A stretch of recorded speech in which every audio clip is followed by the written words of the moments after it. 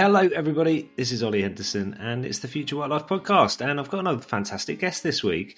Emmy Faust is the founder of Female Founders Rise, a resource for female founders seeking inspiration, support, and growth. She's a long-term founder herself. Over the past couple of decades, she's sold 2 digital agencies to bigger independent companies. She's worked with various companies, both to secure investment and to help their growth strategies. And back in the day, she received £200,000 worth of funding from Theo Paphitis on Dragon's Den. So she's had a wide and varied career, the lessons from which we discuss in today's show. Now, I should mention, I actually met Emmy about 15 years ago, or at least I think it was. I was trying to work out exactly when. I'm not sure Emmy's memory of it is quite as clear as mine, but I worked for a business development agency which worked with her agency, and we have tried a few times over the past couple of years to connect again. So it was a great pleasure to have her onto the show today, on which we discussed all things startup life, including how to actually go about starting a company, when you should and shouldn't take on investment, and why Emmy is so passionate about supporting female founders and building a community.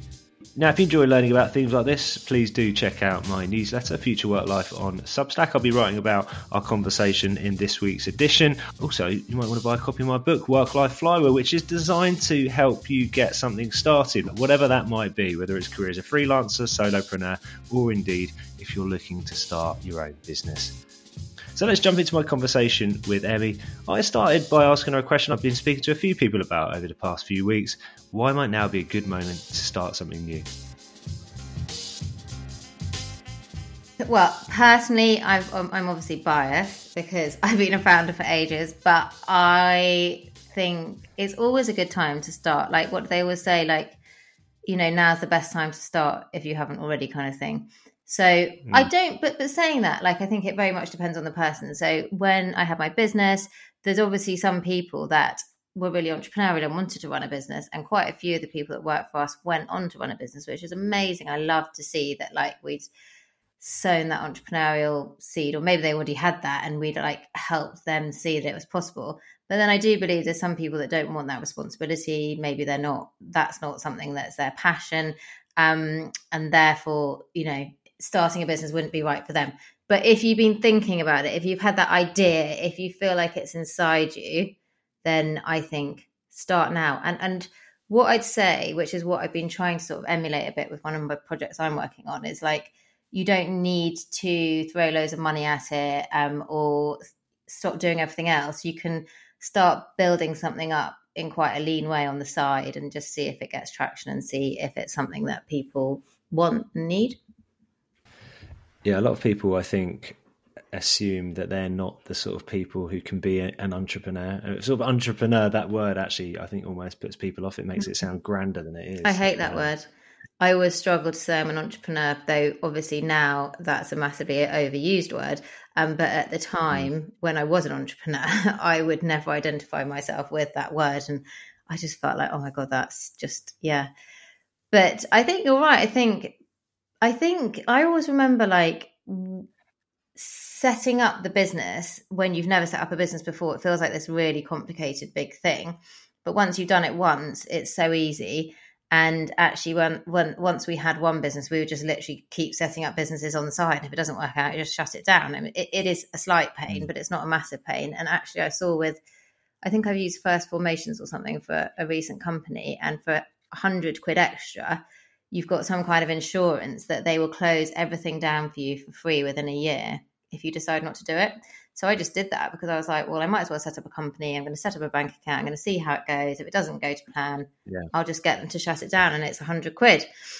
But I think if you haven't had a company before, there's all those questions like, how do I set up for that? What does it mean? How do I, you don't even know the things like the ICO you need to register with for your data protection and, company's house and all of those things. It sounds much more difficult than it is. Like I've got a friend who's an amazing doctor and she's thinking about setting up a business and, she's so switched on and so clever, but she's like, can I have half an hour of your time? Because I just don't know where to start. And I think it's also like, you can go and Google all that stuff and try and find it out. But, you're never quite sure if you're in the right place or if you're missing something.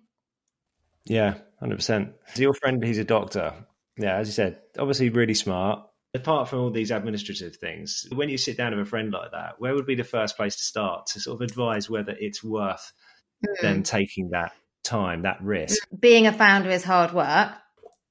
It is very demanding. I mean, so there's some lovely things about it. Yeah, you've got you're responsible for sort of what happens in your business. You can take time off and take the kids to school and go to the school play, and you're never going to miss the Christmas play. Like I had to one time when I worked for this absolutely terrible guy once. But so you know that your destiny's in your hands. You know, you can work harder and it can make a difference. Whereas sometimes when you're working for someone else, it's out of your hands. And I personally really like being able to shape what I'm doing and to have my own vision and to decide, you know, who I work with. And if that person's rude, I'm not going to work with them again. Whereas if you're working in an agency and you've got a client paying you 10 grand a year, a month or whatever it is, you know, you have no choice. So I think that's great. But then on the other side, it brings a lot of responsibility, stress.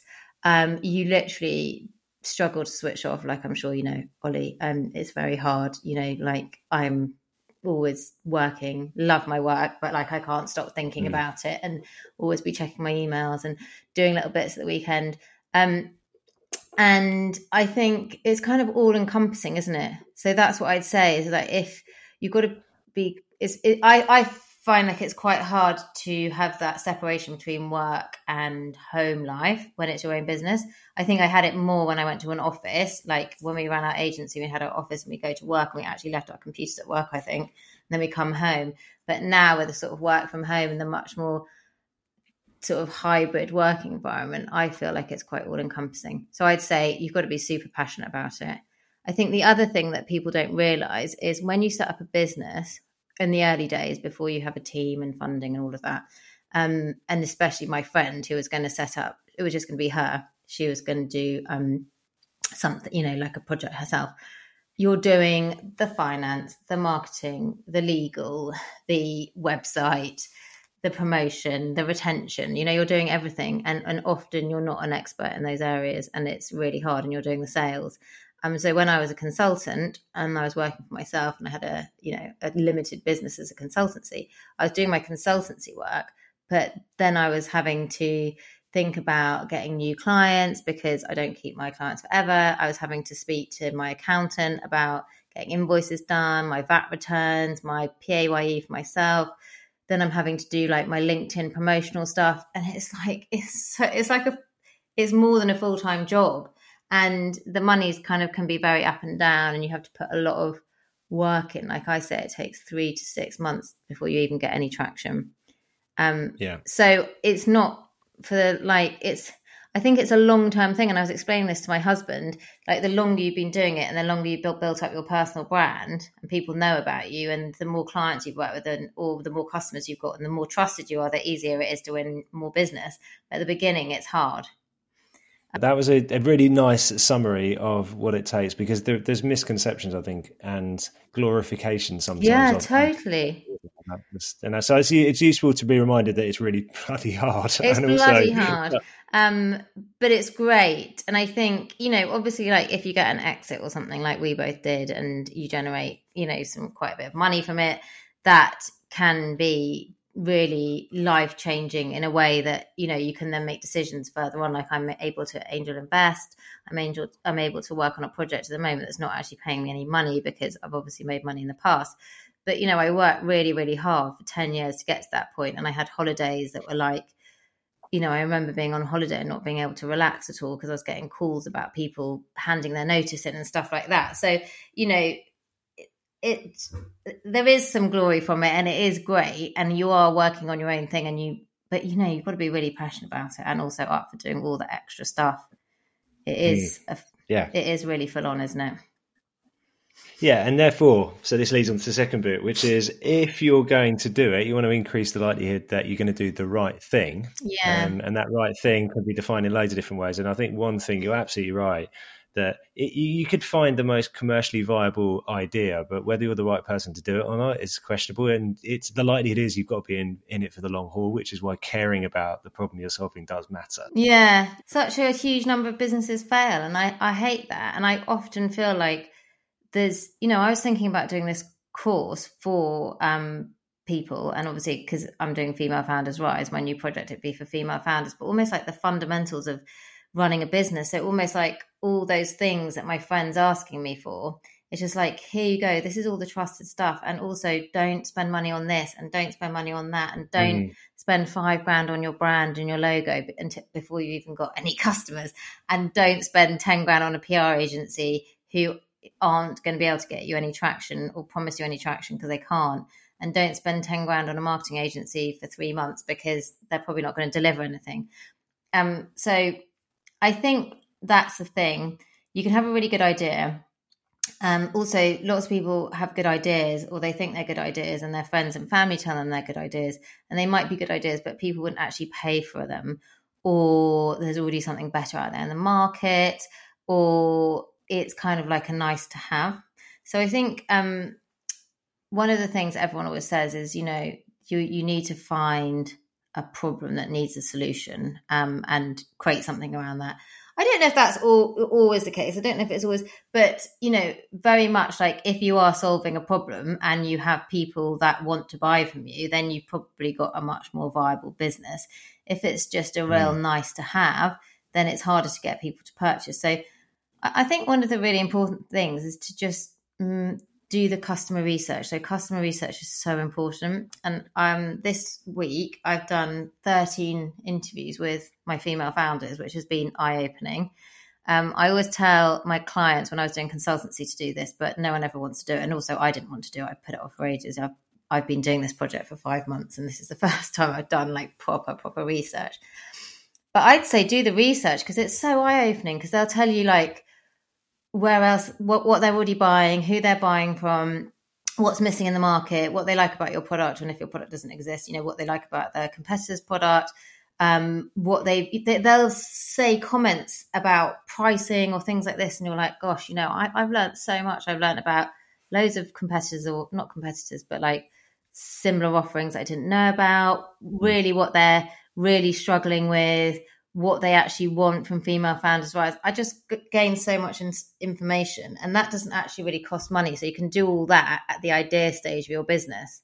You can do speaking to prospective customers, speaking to different audiences, doing lots of research and surveys and stuff like that. So I'd say that was a fundamental. And then getting some kind of traction as well, getting people to take action, to show that you really are answering a problem. And like I had a client in the past, and they'd done a little bit of research, but it was just with sort of friends and stuff, and they were selling a subscription box, and they were selling it at £60 every 2 months, which is actually quite a lot of money, and you couldn't see what was in the subscription box before, and basically they launched it and no one bought it. And what they realized is that actually people didn't want it. It was just the few people in that little research group who were maybe their friends, who were sort of just saying, yes, we'd buy it, to sort of, I don't know, because they thought at the time they might. So I think it's always really important to actually sort of stress test all those hypotheses before you actually launch a whole business and spend lots of money. Some people are spending 20, 30 grand to get to that point. You're working obviously with a lot of female founders right now as part of your new business. Have you got any good examples of ways that people have done that using kind of smart ways which cost relatively little? Well, with Female Founders Rise, which is this community that I'm building, I'm trying to, I suppose, almost like emulate what this could be, like how you don't, and obviously I'm in a different position to other people because I've got a massive network of people that trust me, and I've got a bit of an audience and various other things. But, what I did to start with was I set up a LinkedIn page, which is free, and a Google form, which is free. And I started posting about female founders and the problems that female founders have, and saying, I'm trying to solve that problem. Do you want to get involved? And over time, people have filled in that application form, and I've been testing it out, and I've done various networking events and masterclasses and stuff like that. And so 1,500 people have filled in that form, which is a lot, which makes me think there is a market for this. I haven't spent any money on branding yet. I've just used some sort of basic stuff that I created on Canva or that I used actually for my Emmy Faust logo. And I've got a website that I think I paid 250 quid, which looks terrible. And I know it's terrible, but I'm just adding blog posts to it. I'm adding bits, and over time, I'll pay to make it better. But I'm not going to spend £5,000 on a website now, and I don't actually know what this is going to turn into. So I think that would be an example. I think, other things would be I've invested in a business called Babu, and Charlie's amazing. And one of the things that I talked to her about doing, and she's done really well actually, is again, it's research. So she wanted to sell to companies. And so like one of the things she's been doing is speaking to companies, doing research to find out if they'll want her product. But in a way that's almost like getting in through the door and having an opportunity to sell the product. And so that's worked well for her. I think it really is just taking a step back. And I mean, some people don't have any money to spend, so they're having to do this kind of bootstrappy way anyway. And other people get funding, and I've seen that they just waste that funding way too quickly because someone says, oh, you must do Facebook ads or Instagram ads and you'll need creative. And before you know it, you spent 15 grand and you've got nothing. So it is hard, but I think it's very much also finding strategic partners, I think, is a really big one. So finding someone who's got access to your audience. So, for example, with me, Seed Legals, who I don't know if you know them, your audience might not know them, but Seed Legals is like the go-to place for legals for startups. So it's like an amazing offering. And I think something like 25% of all startups do their legal work through Seed Legals. So I partnered with them. They're my friends. I'm their friend. They promote all my events. They are sponsoring an event of mine. And so actually, if they've got 25% of all startups and they're sponsoring stuff I'm doing, I'm automatically getting people signing up to my community because of them. And in the past, I did that with my consulting. I used to do masterclasses for them and I get customers. So if you can find people who've got access to your audience and the audience that you want to sell to or be part of already trust that brand and you can partner with them in some way, then that works really well. And you are pretty active on LinkedIn and you're creating content on LinkedIn. And you'd said you already have an audience, but of course you've had to build that audience. Yeah, exactly. I had to build that audience. And I would say as well, that's why I encourage everyone I speak to just start posting on LinkedIn and building an audience and not just building an audience, building connections and networking, because I'm now benefiting from that work that I put in over the last 10 years. So someone said to me, you've built this community really fast. How did you manage to do that in only 3 months? And I was like, but it's actually been 20 years. I've been building that community since I set up my agency. I remember I've been on LinkedIn since I don't know when, like 2007 or something like that. I wasn't active actually on it very much, but I was still adding people when I met them. And so I think the power of your network and the power of connections is so important. And I think LinkedIn's an amazing tool, basically, because it's free. And it connects you with all those people that like you and I. I mean, we were just talking about this. Like, apparently we met about 20 years ago. I've semi-forgotten because I got terrible memory. But, that's how we connected. And then we've been connected on LinkedIn recently. And then I come on the podcast. So, yeah, I mean, it's been the center point for my career pivot, if you like, over the past 3 years. A combination of creating content, distributing it via LinkedIn, and also then connecting with other people whose content I find interesting. They then come on the podcast.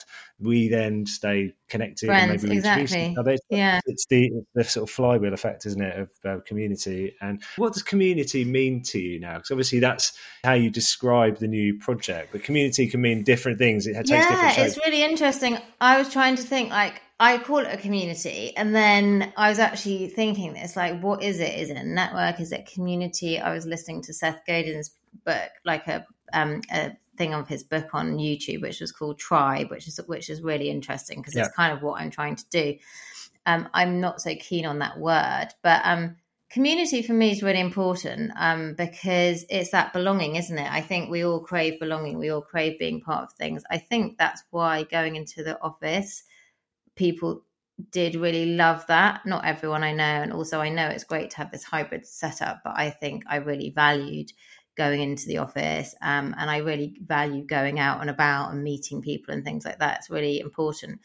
And interestingly, lots of Female Founders Rise community, they really want to meet in person as well. So I think community is just bringing people together with like shared values and shared interests and shared passions, and maybe a shared sort of not need, but like I feel like we're really connecting over something. We've got like a real shared interest and passion, and we're all similar. We're all women with similar ambitions and drive and, you know, that kind of thing. What do you think community is? How do you describe it? Oh, well, for a start, I think it's just fundamental to not just careers, but businesses in general. So within my book, I've got these 6 different components, all of which feed into one another, and community is a really important part of it. And they're not necessarily, don't have to be sequential, but I see community and learning fitting together, because for me, I've learned so much from other people over the past few years, and also from putting myself out there a bit more than I used to. So actually contacting people and saying, really interested in what you're doing, would love to learn more about it. Would you be interested in speaking? And actually the podcast, by the way, is a really amazing way to do that, because suddenly people are probably more likely to say yes to that. And also you can record the conversation. If you recorded conversations, usually it'd be a bit weird, but actually on a podcast, that's kind of the point. So so there's an added bonus for a podcast. So I think it's really important, but also same as you, I always liked going into the office, and I think I do miss that. And even though there's been huge benefits from me changing the way I network, and actually I sort of find it easier to network digitally, because I am good, I think, in a room with people I know, but I think I find it easier to connect with people I don't know virtually. So that's been a positive. But, yeah. But I do, whenever I'm in person with people now, I love it. I love being around people. And like you say, particularly when you share a similar interest. And that's why communities focused on either particular problems or opportunities you're trying to create together, or even just situations. So, you know, when I started writing my newsletter, the people who contacted me most were other dads with young kids who could relate to my writing about the experience I was having, which was basically, I'm really struggling to find the best way to manage both a busy home life and a busy work life. And that was the first stage of building a community around the content I was creating. Yeah, that's super interesting. So have you got lots of dads on board?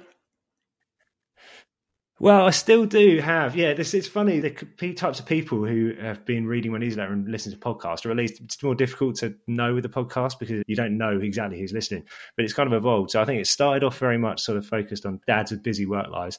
Then I've kind of people interested in the future of work. And I did this whole bit around HR for quite a while. So I've got a lot of people on HR. Then it's more and more leadership. And then now, because of my book, it's sort of around entrepreneurship and solopreneurship a bit more. So I've had a lot more people signing up who I know are interested in that. So I think it's a pretty good mix now, but I think I've got that. The hardcore probably are still those dads who I connected with early doors. You should go on Charlie. So Charlie from Babu, who I mentioned earlier, she's doing a podcast and interviewing lots of dads all about being a dad and having kids and stuff. She just interviewed my husband actually, so I'm sure she'd love to get you on. Oh, nice. Yeah. Oh, yeah, definitely.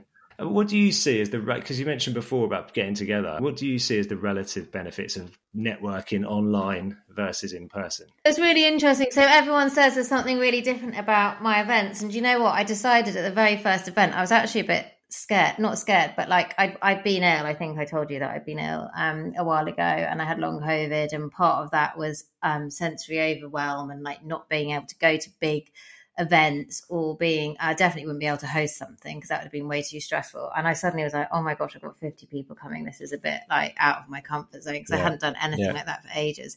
Luckily, it was in this amazing venue and it's all very open plan. So I think like being downstairs in the dark would have been a bit like, but I was like, I'm going to be okay. And I just decided that I would go up and I would hug every single person that came in to my networking, because this was the first one we were doing. And so literally every woman that came in, I like walked forward and I was like, oh, hi, I'm Emmy, gave them a hug. And I said, go and get your, ticket. And off they went. And pretty much. And so I did that at the first one. And so many people like commented like, that was amazing. Like, you gave us a hug and you welcomed us. And it was so easy from there because that was, you could instantly see people just go like, oh, it's fine. This is going to be, because lots of people either haven't networked before, they all, and I think now, And so I did that with the second one. There was like 70 people. I was like, and we've got like 120 people coming for International Women's Day. I'm like, I don't actually know if I'm going to be able to hug everyone. I'm going to have to outsource. I'm going to have some other people doing that. But I think things like that just instantly made people relax. And I feel like everyone just said there was this amazing energy in the room. I think also like you were saying, when you're going networking and it's just random networking, you don't have a shared purpose or shared passion or drive. But like all these women most of them are trying to get funding. They're all sort of growing, successful businesses. Many of them are struggling to get funding. They're all part of Female Founders Rise. They're part of a community. And so there's like an instant, like, it's fine. You can go and talk to anyone and it's a safe space. So I think what people like, I think it is, it's a different kind of networking, isn't it? You've got a cup of coffee and you're having a chat and you can move around the room, and you can quite easily move around the room, and we encourage people to do that. And maybe it's a bit, I don't know. I also like online networking. We do a lot of that, but I think it's different in person. I think it's just being able to give people a hug and just say, and quite a few people actually, one lady said she came feeling really sad, and one of the other women like picked up on it. They'd met before and said, you don't look very happy. Is everything okay? And, they had a nice little chat. And she said, I literally went home skipping home, which was so amazing. And I don't know if you get that on an online. You do actually, because I know that we've had similar situations online, but I think it is good to meet in person as well. This is why I find it quite interesting, a conversation around hybrid work, because I've become a bit of a fan of remote work. I mean, I'm lucky. I've got a nice home office set up, and actually a lot of the people I work with consistently now are based all around the world, so you kind of have to meet online. But those that I've actually met in person, even once for a couple of hours, as soon as we've done that and we take our conversations back online, it's different. I think there's just some barrier you break through, and I suppose even a combination of the two can work pretty well. Can I just ask a question about funding, actually? So, as you said there, a lot of the women that you're working with are looking for funding. Yeah. Now, this might sound like an obvious question, but I think when you've been through it, like you have a few times, the answer isn't as obvious as it seems, which is, when shouldn't somebody look for funding? Don't get funding unless you absolutely have to. That's what I would say. I mean, so the two businesses I got funding for, Dragon's Den, that went under, that failed. Because like we had the money and we were trying to spend it and trying to grow quickly, and therefore we made bad decisions. And the other business that I took funding for off one of my lovely clients, a really lovely guy that I really, really rate, he kept saying, this isn't a lifestyle business. I'm investing in like a business that we want to see like proper growth, want to see it global. And the person that I was doing it with, I just didn't think that we were going to be able to do that. So I ended up giving the money back, and I gave the business to the other person. And I felt that massive pressure. And in fact, the successful businesses we had, we bootstrapped. And, we had 7-figure exit. So I would say, don't take money if you don't have to. It puts a lot of pressure on you. I sometimes have calls with people like running an agency. They're like, I don't know if I want to get investment. I was like, first of all, you won't get investment. No one's going to invest in an agency. They just won't. It's almost so difficult to get investment anyway. That you've got to you've got to show so many things, and you've got to be a particular type of business. You've also probably got to have some traction. The distraction of raising funding, the cost to your mental health, and the fact that you then don't own your business and can't make business decisions entirely on your own is like a big thing to give up. And so I would say, don't get funding unless you need to. And actually, I'm a real supporter of trying to bootstrap. So I constantly having these questions in my head, yes, we want to get more female founders funded because it's fair, and we want to get more funding to women so it's more accessible. But at the same time, we've got to stop glorifying, getting VC funding and saying this is so brilliant, because there's women and men bootstrapping businesses doing amazing stuff without needing to take that stress, and we should be celebrating those as well. Yeah, absolutely. Just change tack a little bit. Looking forward, what are you most excited about? I mean, it's starting something new. Just yeah, over the next well with the business, it could be in your life. I mean, as you said, you've had the last couple of years have been tough by the Yeah, sounds of it, and I mean, I've that's totally, partly led to the project. yeah, totally changed what I'm doing. I'm excited because I'm angel investing in women. I've done about 14, maybe 15, can't remember. Small investments, anything from like 1,000 to like 11,000, and in between. And I do that either directly or through angel collectives and stuff. So that will sort of depend how much I put in. Female Founders Rise, I want that to become the go-to global destination for female founders for support and community and resources, sort of like a trusted destination that like every female founder would just join because they know they're going to have a great time and they're going to be supported and have fun and be part of a community. That would be like the long-term goal. Shorter term is to get, say, 10,000 members by the end of the year. It's free membership at the moment, so 10,000 free members in the community, and then there's going to be some kind of paid for offering at some point. Not everyone's very worried, but like, there's concern how I'm going to monetize it and why I'm not monetizing it and all those things. And I don't need to at the moment. And I'm just happy growing the community and speaking to people and thinking about what all the different revenue models or, how I could generate cash and whether that might be businesses or referrals, or there's so many ideas, but I don't want to halt. I don't want to put what's it called? I don't want to stop the business I just want it to just grow, and I just want to see where it goes before I start changing things. And Well, I partly asked it because I guess let's call it the hug test, right? So right now you are within the sweet spot for being able to give everybody in that room a exactly. hug. Right? And it's not going to be long. And there's like, and well, exactly, and that's what you're doing day to day is going to change significantly when you go from. I know you've already got a lot of members, but let's say you've got 80 people in the room at the moment. That interaction, the relationship you're having, to then when you've got, let's say you do your Female Founders Rise conference. I'm going to in September.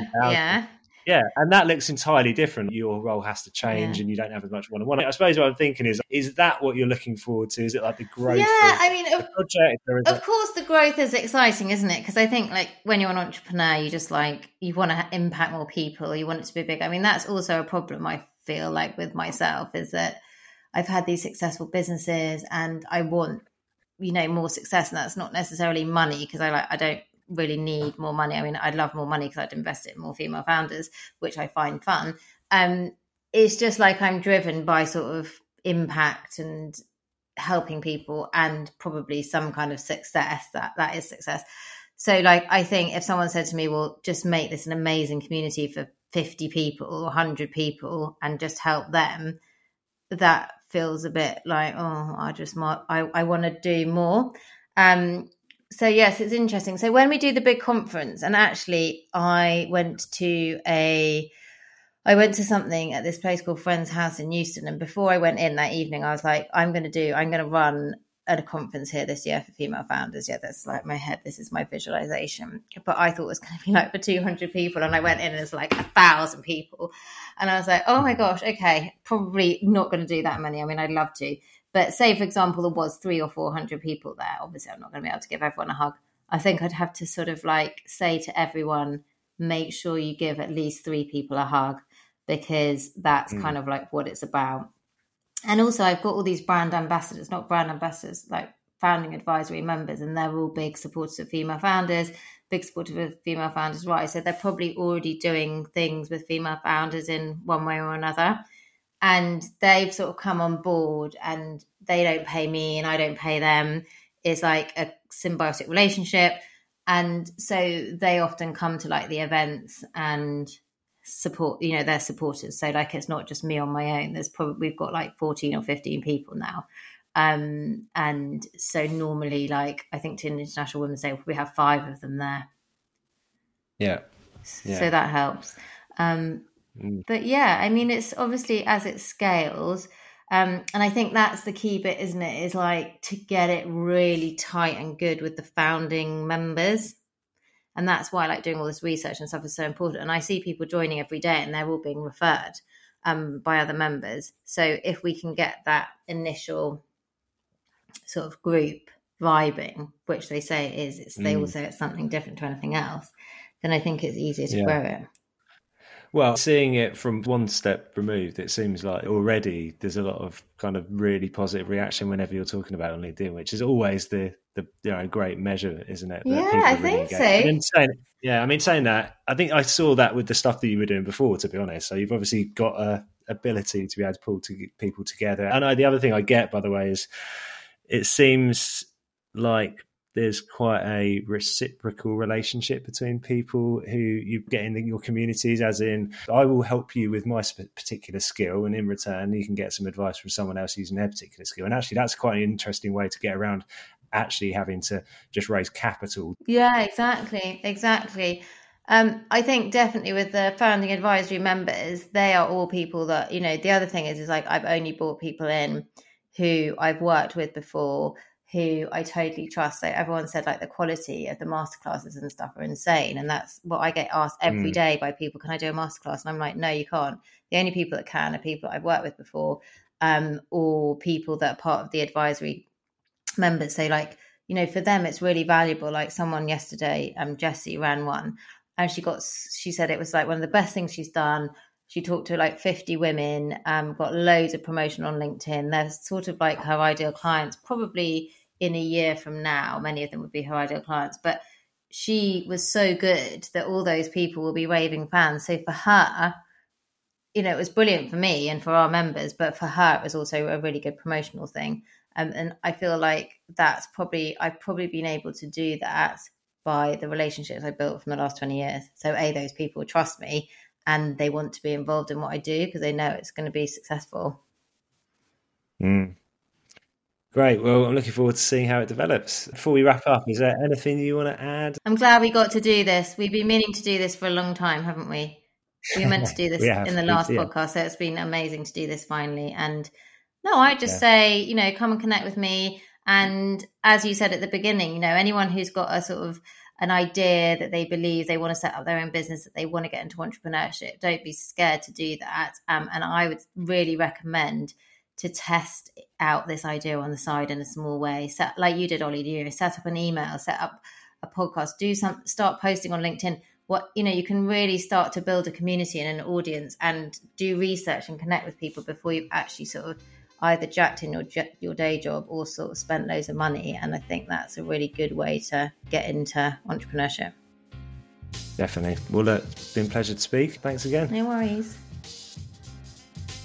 So that was my conversation with Emmy Faust. Do look her up on LinkedIn and check out the work she's doing with Female Founders Rise. As I said at the beginning, if you'd like to read more about subjects like this, please subscribe to my newsletter, Future Work Life, on Substack. And of course, pick yourself up a copy of Work Life Flywheel. Next week, I've got another great guest, so I'll see you back here again then.